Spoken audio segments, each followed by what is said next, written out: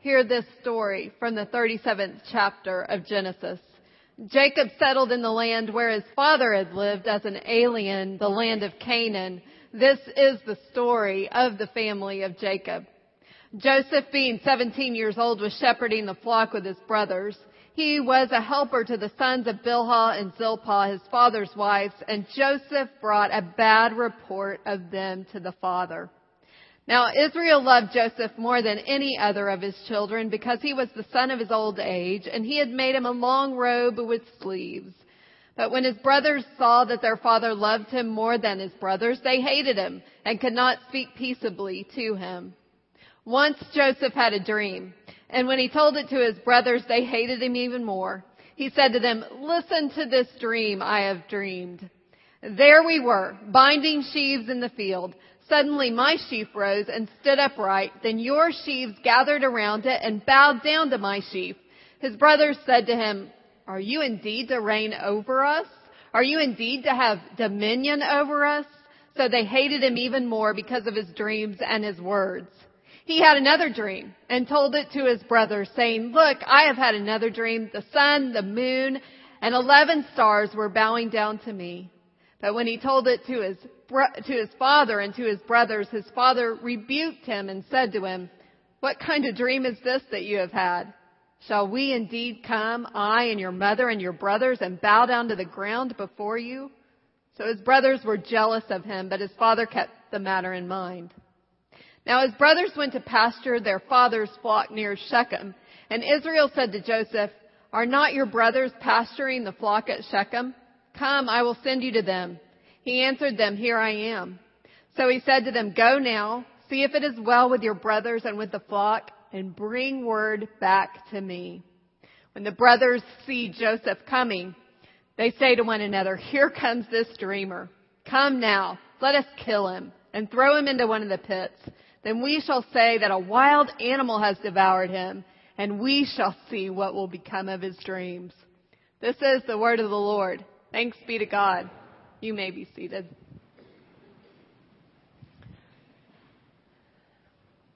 Labor Day, my family came over for lunch, and we were eagerly awaiting my sister's arrival because she was bringing dessert, a homemade apple pie. When she walked through the door with the pie, I took one look at it and said, "What happened?" To which my father said under his breath to me, "That was real smooth, Dinah." My sister, who is ordinarily a master in the kitchen, brought a pie that was flat. The crust was dark brown, and when we started to take it out of the pan, it just crumbled into pieces. It was hard to decide what exactly had happened to the pie, but it was easy to see that it was not right.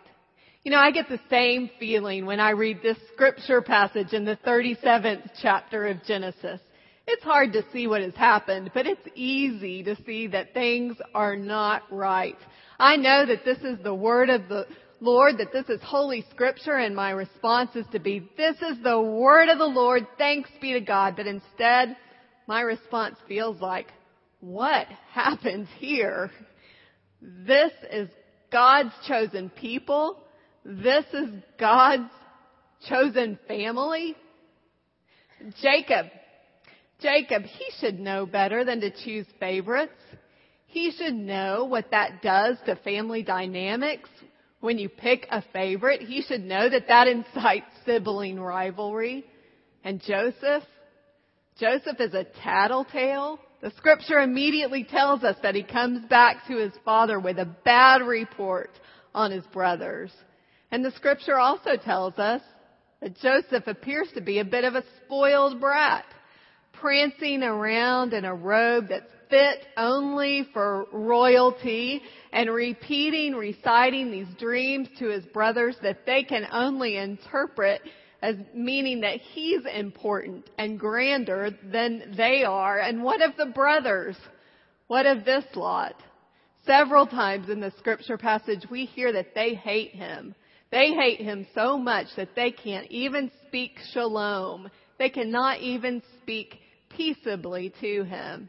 And Reuben, well, we might pull for Reuben because Reuben devises a plan to save Joseph's life. But what we remember about Reuben from just a few chapters earlier is that Reuben tried to take the authority of the family from his father by taking his father's concubine. And so Jacob is not happy with Reuben, and this may just be Reuben's attempt to restore his father's favor upon him. And what about Judah? Oh, Judah. Judah devises a plan that will save Joseph, but really just rid the brothers of the irritation of Joseph, and they'll make a little money on the side when they sell him to the Ishmaelites. Well, depending on what version of Scripture you pick up, we don't know exactly what happens when Joseph is thrown into the pit by his brothers. But I like the NRSV that says that Joseph's brothers throw him in a pit, then they go off and enjoy a feast together, and while they are away enjoying a feast, the Midianites come by, and the Midianites take him out of the pit, and they sell him to the Ishmaelites, who then take Joseph to Egypt and sell him into slavery in Potiphar's house. And if that's the way it works, then Joseph's brothers have no clue about where he is, and they don't profit over the situation either. This situation in Genesis chapter 37 is just a mess.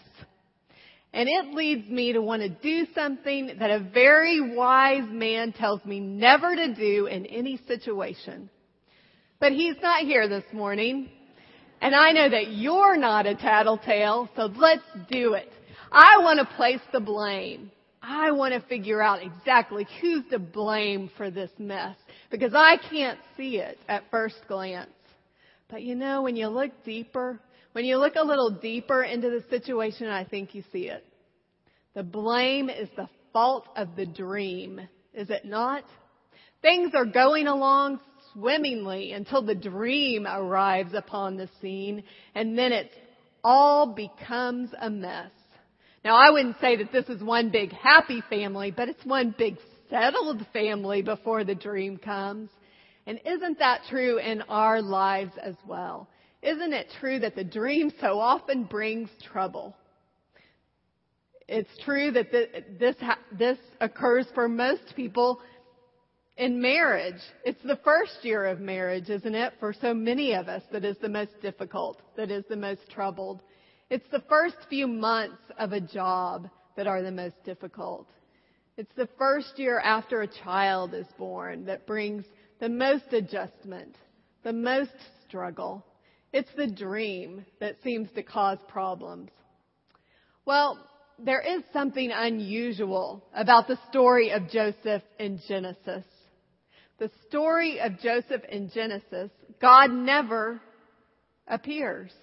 God never speaks directly to Joseph. God, the Creator, who beginning in Genesis chapter 1, speaks the world into existence and continues to speak to the forefathers of the faith, does not speak to Joseph. But Joseph dreams. And I like what Old Testament scholar Walter Brueggemann says about Joseph's dreams. Walter Brueggemann says, of course Joseph dreams. That's what this people is called to do. The dream is the unsettling work of Yahweh, upon which everything else depends. Joseph is, in fact, not the first to dream in Genesis. Jacob has a dream of a ladder and angels ascending and descending. Later on in the Old Testament, Ezekiel has a dream of a valley of dry bones that rise up and put on flesh. And Jesus' father, Joseph, has a dream in the Gospels that lead him to carry his family to safety in Egypt. And Peter has a dream. Peter has a dream that leads him to embrace Cornelius and the other Gentiles. And John has a dream that we have made our scripture, the book of Revelation. Dreams and visions are a part of what it is to be God's people and to pay attention to the way God is revealing God's self in our world. I have often heard it said that God works the night shift. And I believe that that is in fact true.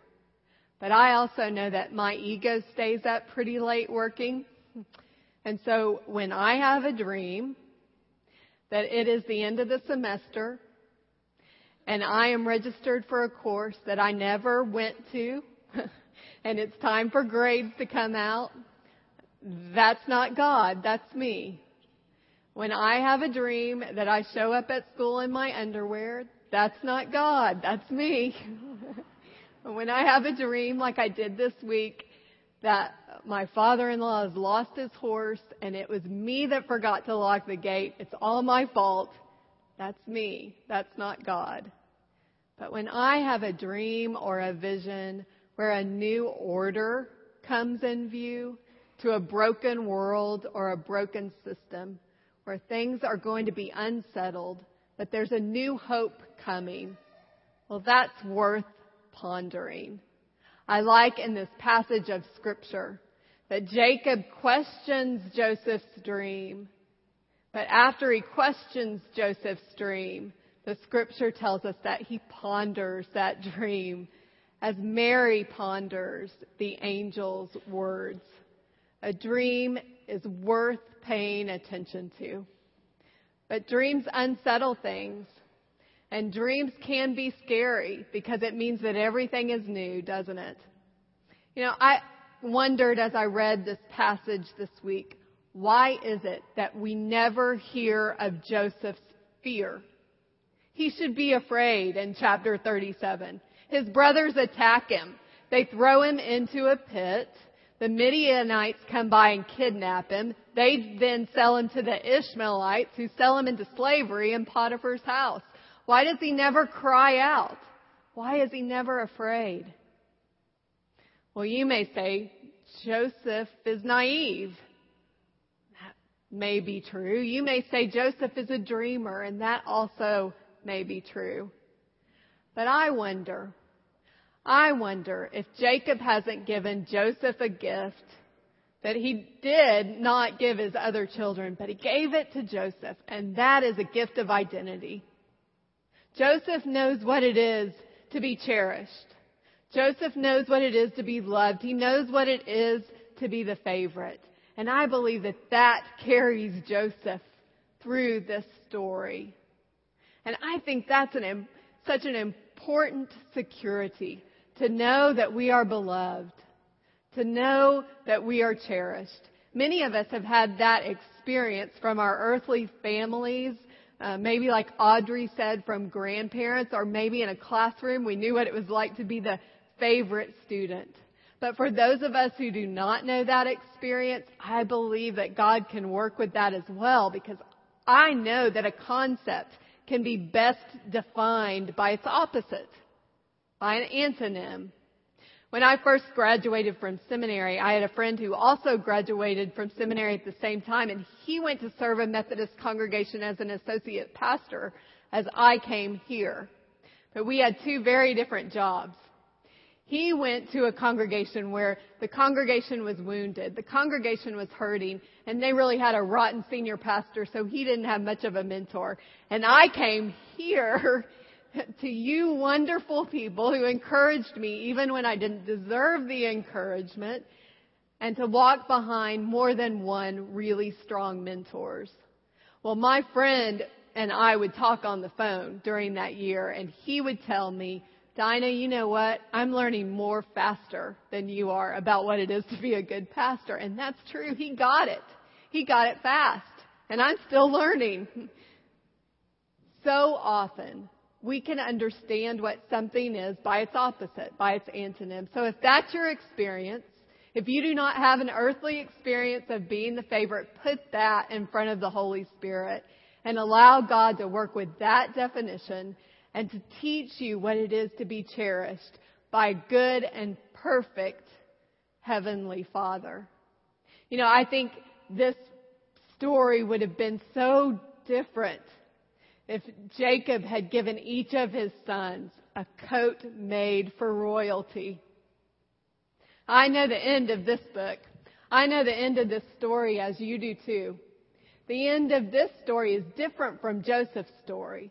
The end of the Bible, once we get through the gospel, 1 Peter tells us, you are a chosen race, a royal priesthood, a holy nation, God's own people. Once you were not a people, but now you are God's people. Once you received no mercy, but now you have received God's mercy.